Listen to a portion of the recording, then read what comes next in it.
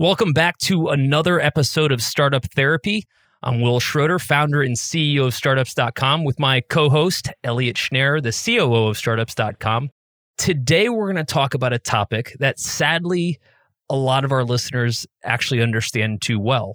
And that's the point at which we're no longer really big shareholders in our own business anymore. In fact, at some point, we're looking at the cap table and we're just employees. In fact, some of the people on our cap table, people that were just joining the company, might actually be getting more stock than we do.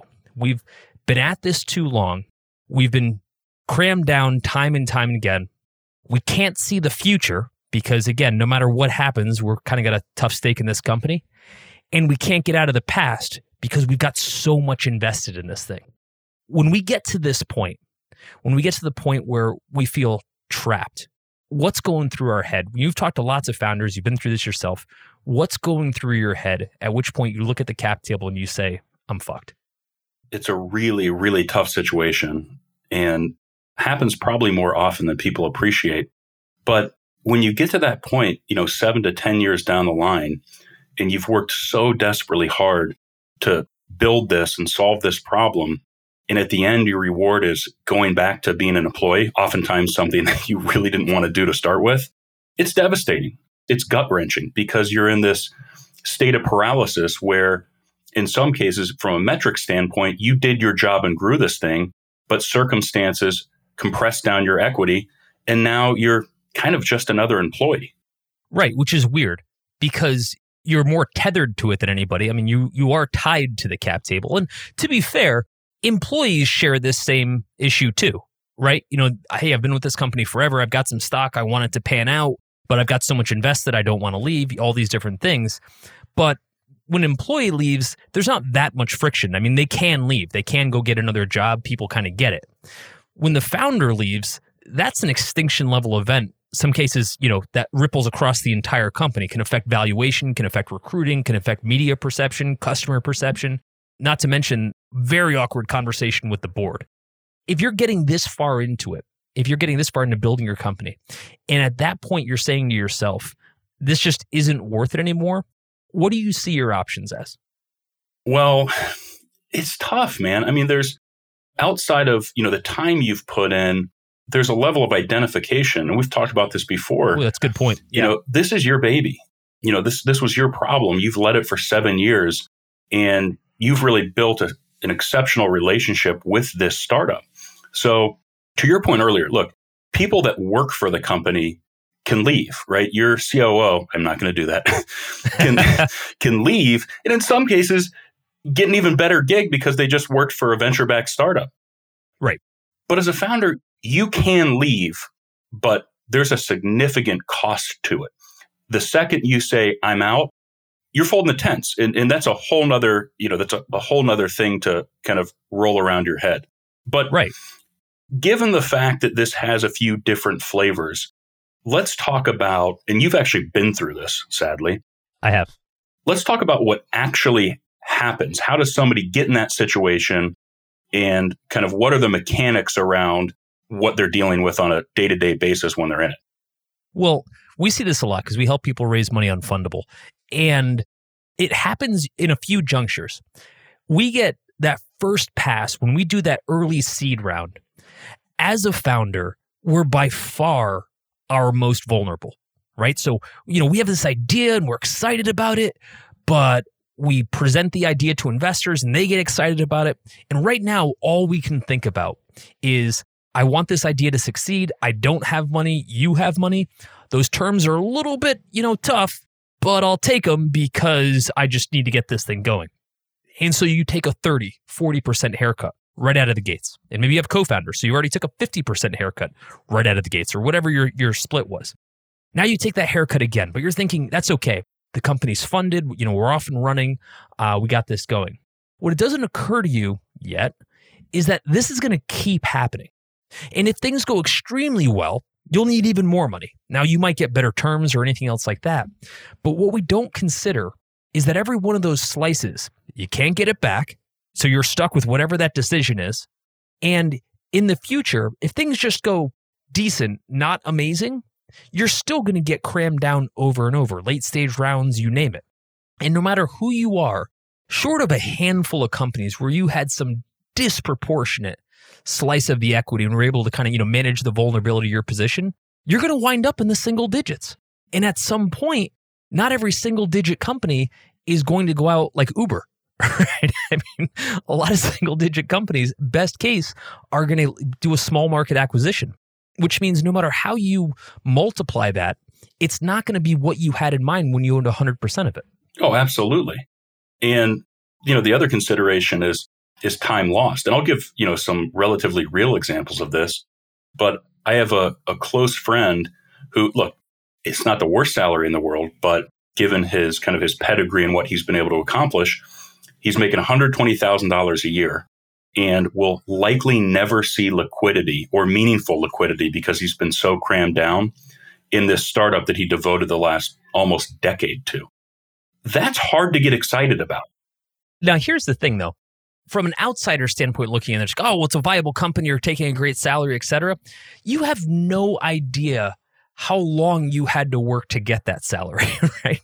So a pretty common kind of netherworld for a lot of funded companies looks something like this. And if this applies to you, like lean in a little bit because you are not the only one. It looks like this. You're in year 5, 6, 7, maybe further. You're getting a decent executive compensation. And again, I'm always mindful when I say decent because for some people, $100,000 is decent. For other people, it's $250,000. But it's not that much. And it's certainly less than what you could otherwise get in the market. And you're in this weird spot. You can't take distributions, even if you're profitable, because somebody else owns the cap table, and that's not the way venture funded deals work.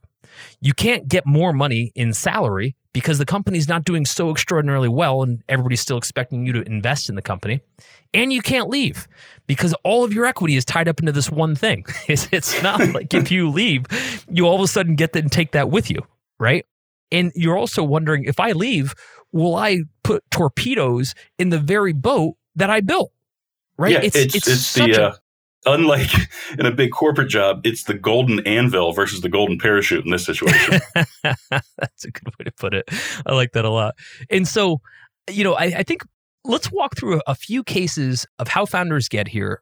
And let's also talk a little bit about what to do about it, how to think about it. And so let me throw out a couple examples that I've seen from friends firsthand and a little bit that I've actually gone through myself of where and how this cap table discussion breaks down sort of how we get here. First thing, again, just what I described before. We do the seed round, we take a big haircut. We do the A round, we do a big haircut. We do the B round, we take a big haircut. We keep waiting for that valuation, or more importantly, liquidity, to kind of catch up with that haircut we just took. We keep saying smaller slice of a bigger pie. What we lose in that translation is every time we grow, every time we take that other haircut, every time we add another capital partner, what we do is narrow our window even further to how many outcomes we can possibly have. At which point I own 3% of the company and I'm in my D round, the only outcome we can have is either massive or an IPO. Nothing else will back out for me. And yet it's all of my salary. You know what I mean? Absolutely. And the challenge is, and I think one of the things you're articulating well is every time you take money and your valuation goes up, you move the goalpost that much further for yourself, right? Yes. You raise a growth round, and now all of a sudden, a $20 million run rate is meaningless. It's said differently, you will never see any of that $20 million run rate, right? So you keep moving the goalposts further and further, which is, it's hard to rationalize. Now, the other side, and this is tough, is this is how the model typically works, right? Correct. So you're following the same path, and a probably different outcome, as Uber and Tesla and other, unicorns and decacorns. This kind of is the process. But I think part of what we're trying to illustrate here is not everybody is Tesla or Uber. Well, that's the thing. Most companies, when they're in this spot, are doing single, maybe double-digit revenue, right? People forget, look, if you've got something that's doing 100 million and this is your issue, you'll probably be okay. 99.9% of people are not having that issue. Most of us look something more like this. I've been at this for 7 to 10 years, maybe less, but more likely this. I've raised doesn't matter how much money, but the company isn't far enough along that I can see any kind of meaningful exit. That's going to translate to my percentage. That's going to translate to me ever getting out of this thing. And also, really, at some point, let's say you've got a $4 million company, $6 million company. If it doesn't get any bigger, there's also a limited number of places you can take that to an exit. And the multiplier there just doesn't really work in your favor. And here's the thing. It's not like nobody's thought of this. The investors know it. The rest of your team knows it. The only person coming to terms with this is you. And I think that's what messes with people. Don't you think that that they're the only people that can't do something about it? It's such a catch-22 because it's almost the further along you can take. And I agree, by the way, if you're doing $100 million and you're a rocket ship, good on you and good luck. But again, for most people, the catch-22 comes in as a company typically progresses and it's a little lumpier and a little slower. Your stake goes down, but your leash continues to tighten, right? Because to your point earlier, you were 100% tied to this thing. I did like what you said. If you bail the companies, just optically, the company's probably done. So, correct. You're constantly taking your medicine at each phase as this thing grows or doesn't grow or gets flat and then maybe has a little bit of an uptick. But when I was saying earlier, you get to a point where you're this thing that you were so desperately excited about and that kept you up at night in the right way, right? Like, I can't wait to solve this problem. I can't wait to put this in place. That's gone. And that's a really, really tough pill. It is. And what's amazing is how many people don't understand it. And so let me share a quick story with you of where I didn't understand it, even though I was a founder, even though someone was having a conversation with me about somebody else in the cap table. So years ago, I'm running this company. And what happened is, I started this company. I had the bulk of the equity and I brought in a partner to get it started. And he ended up running the company. But I had 75% of the cap table. He had 25. Now, at first that made sense because I was funding everything and I was putting the team together and he wasn't working on it. He was working part-time on it and I was working on it full-time. So at the time it made sense. Then we took on a few investors and, we got, pro rata diluted. And I'll never forget this. A couple of years later, we're fully into this. He's committed. He's running it full-time. I'm off doing whatever it is that I do. And I'm at this event with one of the investors and the investors comes up to me and he said, look, we need to talk about the cap table. And I said, okay, what do you want to talk about? He said, you have too much equity. You can imagine what my first response to that was, right? But I was like, okay, this is really shocks me that you're saying this, walk me through it. And here's what he said. He said, there's no way we're going to keep this person engaged as the CEO if they have the smallest stake in its outcome. And I said, well, I know they've gotten a pretty fair stake given how much time they've put into this and the lack of cash they've put into it, so on and so forth. He says, I get it. But what we're doing every time we cram him down is we're taking his head out of this. We're actually, at some level, you cross a point where you're disincentivizing an employee. Now, here's what I'm most embarrassed about. I didn't agree. I get it now, right? That's why I'm telling the story. I was 1,000% wrong. But at that moment, I was kind of the investor, right? And I looked at it as pardon my French, fuck this guy. I love him. He's a friend of mine. I was like, I worked so hard for my stake. Why should he get to take my stake just because because he doesn't feel like he has enough? And I remember being really angry about that. I felt like something was getting taken from me and I just didn't get it. Well, I get it now. And when I see it from the other side, I had a friend that reached out earlier this year. And he said to me, look, I'm in the opposite side. I'm in the ass end of the cap table. I'm in a point now where I just don't have enough incentive to move forward, even though I'm 7 to 10 years into this thing. And he said, I don't feel like I can get out of it, but I don't know how to approach my investors to tell them that they've basically disincentivized me by cramming me down over and over. And it's so funny because at that moment, I'm watching both sides of this equation. I'm remembering exactly how I felt when I was the investor. I remember exactly how he feels when I'm the startup. So here's what I asked him to do. I said, go to your investors. Start with the one that's your most friendly investor and say to them, here's where I'm at. Just be very honest. Here's where I'm at. I understand why I got here, how I got here. This is on me. These are all my decisions. This isn't a finger pointing or anything else like that. But just numerically, here's what I've got to live with right now. I'm taking a below market salary. I have, probably another 5 or 6 years that I have to ride this thing out. I'm at a point in my life where I've got, family, et cetera, that I've got to take care of so that I can't make the same decisions I could make before. And there's no version where we move forward where we raise more capital no matter how well we do, where I actually come off in a better situation. So I'd be better off quitting right now than staying around for another day, but I want to stay here. So what can we do to kind of make me whole? And he had that conversation with the investors. And lo and behold, if he had not had that conversation, no one would have had it for him. You know what I mean? Absolutely. And the problem here is most founders don't realize that conversation can even be had, right? Sure. And I think part of that is we get so used to trailblazing this process and taking all of the risk that we forget to work with our investors and or other people in the company as partners, right? And if your investors and or whoever you have to have the conversation with is worth their salt, they should be appropriately receptive to kind of what you say. There's such a, here comes a really esoteric reference. There's such a Lone Ranger attitude for a founder that I think there's an aspect, and you can correct me on this, but I think there's an aspect that we're embarrassed to admit defeat or ask for help. You know what? I'll say this clearly. I would be embarrassed. I shouldn't be, but I would be embarrassed because at that point, I've admitted failure, right? Okay. Right. I put 7 fucking years of my life into this thing. And I told everybody in my life that this is what I was pursuing. I certainly was loud and proud about every round we raised and every metric that we hit. And at this point, I have to basically go to investors and or whoever else and call uncle and say, this thing's over. And here's the problem.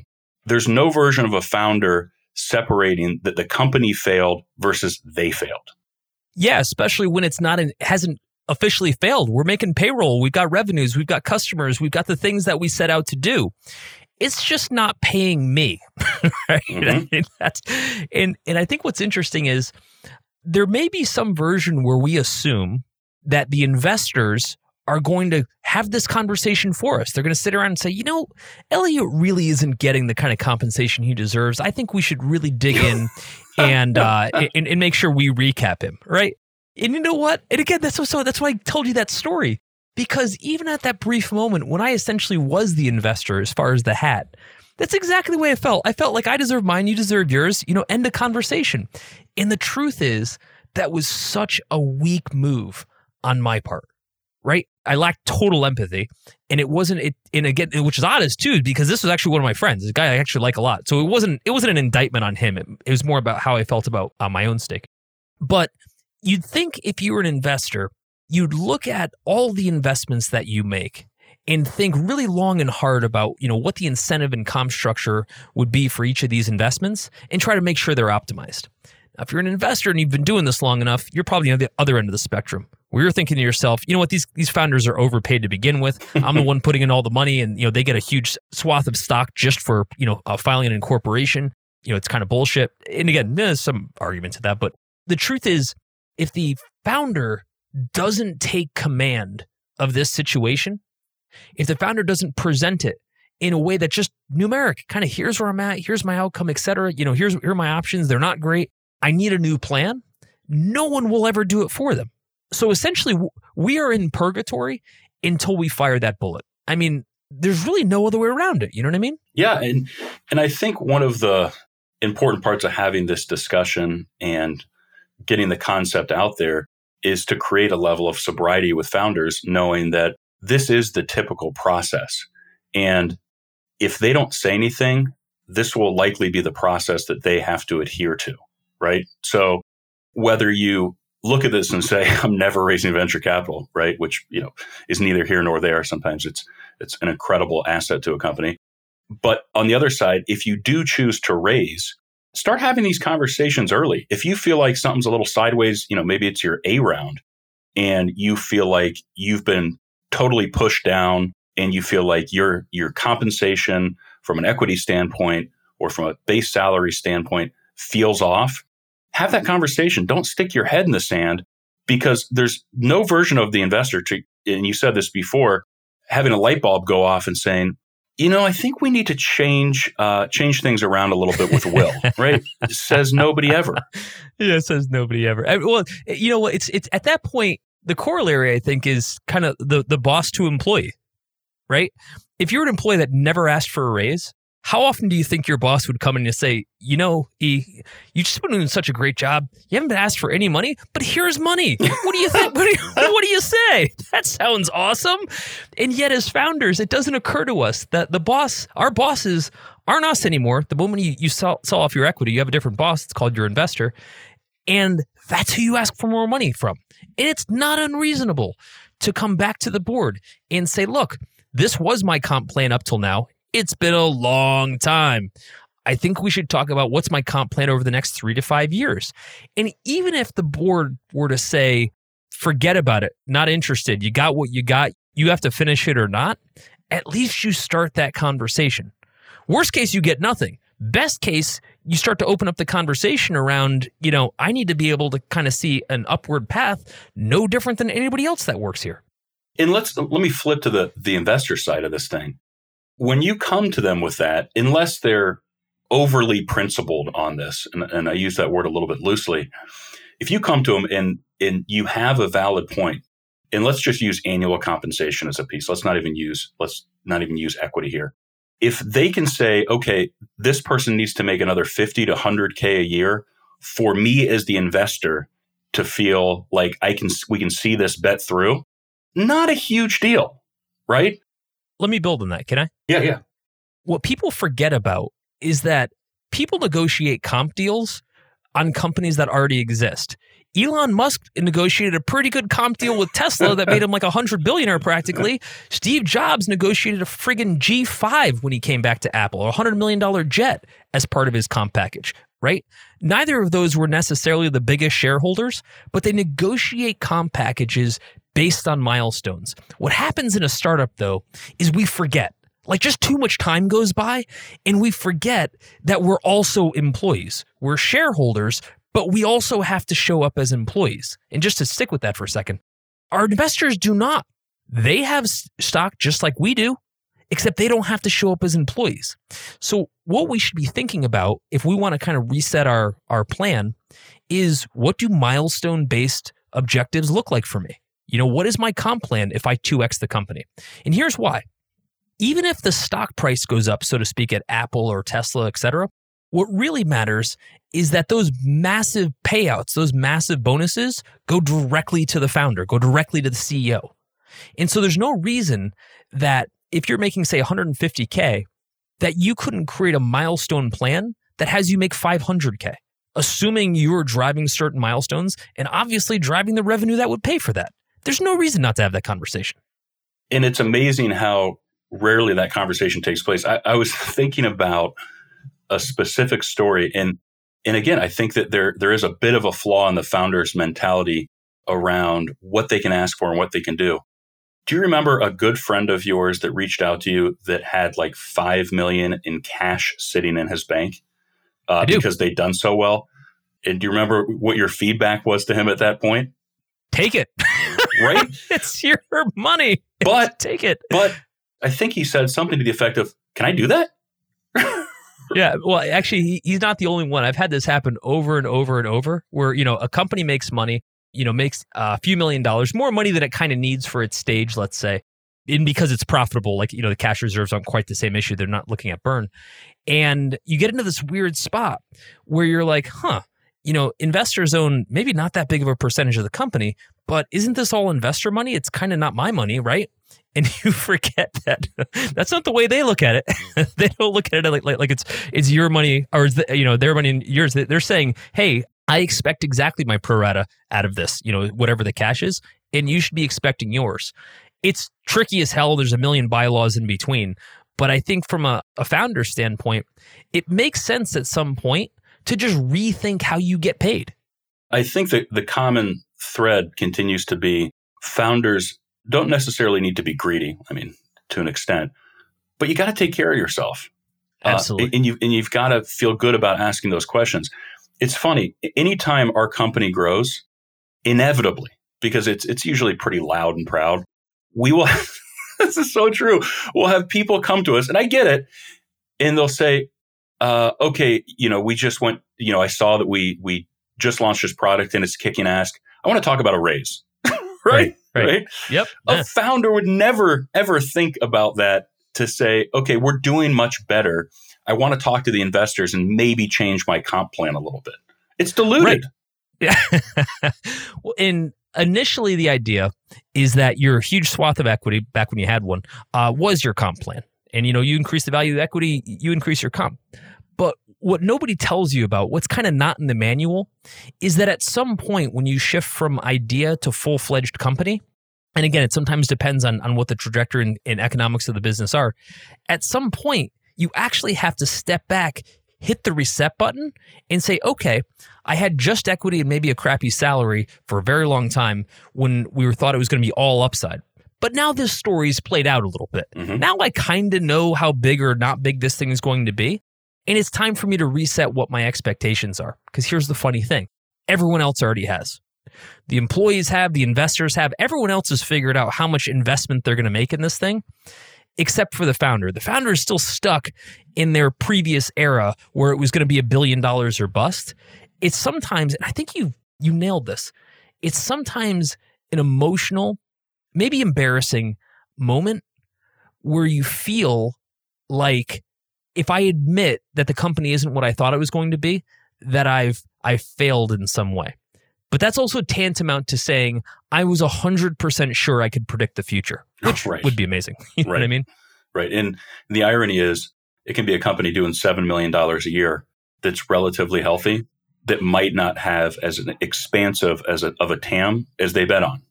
Right? Right. So solid company, numbers are pretty good. Their equity is almost nil. I'll say this. If you're a founder, put yourself in a position where you want to keep working there. That's a great way to put it. Also, put yourself in a position where it can be lucrative for you. So in other words, let's say you're at that $7 million run rate, and which is a good place to be.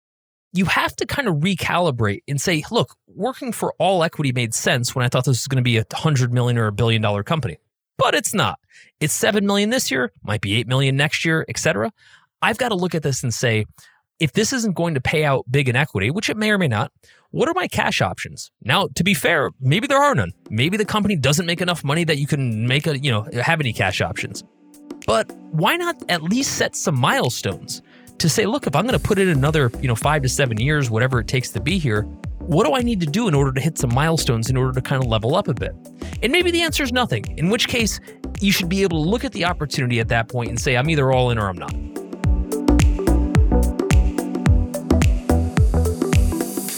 That's a wrap for this episode of the Startup Therapy Podcast. This is Ryan Rutan on behalf of my partner, Will Schroeder, and all the Startups.com family, thanking you for joining us. And we hope you'll continue to join us. Be sure to subscribe, rate, and comment on iTunes or wherever you love to listen to Startup Therapy. You can find all of our episodes at startups.com/podcast. If you're looking for more amazing resources to launch or grow your startup, be sure to head to startups.com and check out Startups Unlimited. It's everything we have to offer, from our online university to our amazing community of experts and founders, and even all the tools we've built like BizPlan, Fundable, and LaunchRock. It's everything a founder needs. Visit startups.com/begin. That's startups.com/BEGIN. You'll thank me later.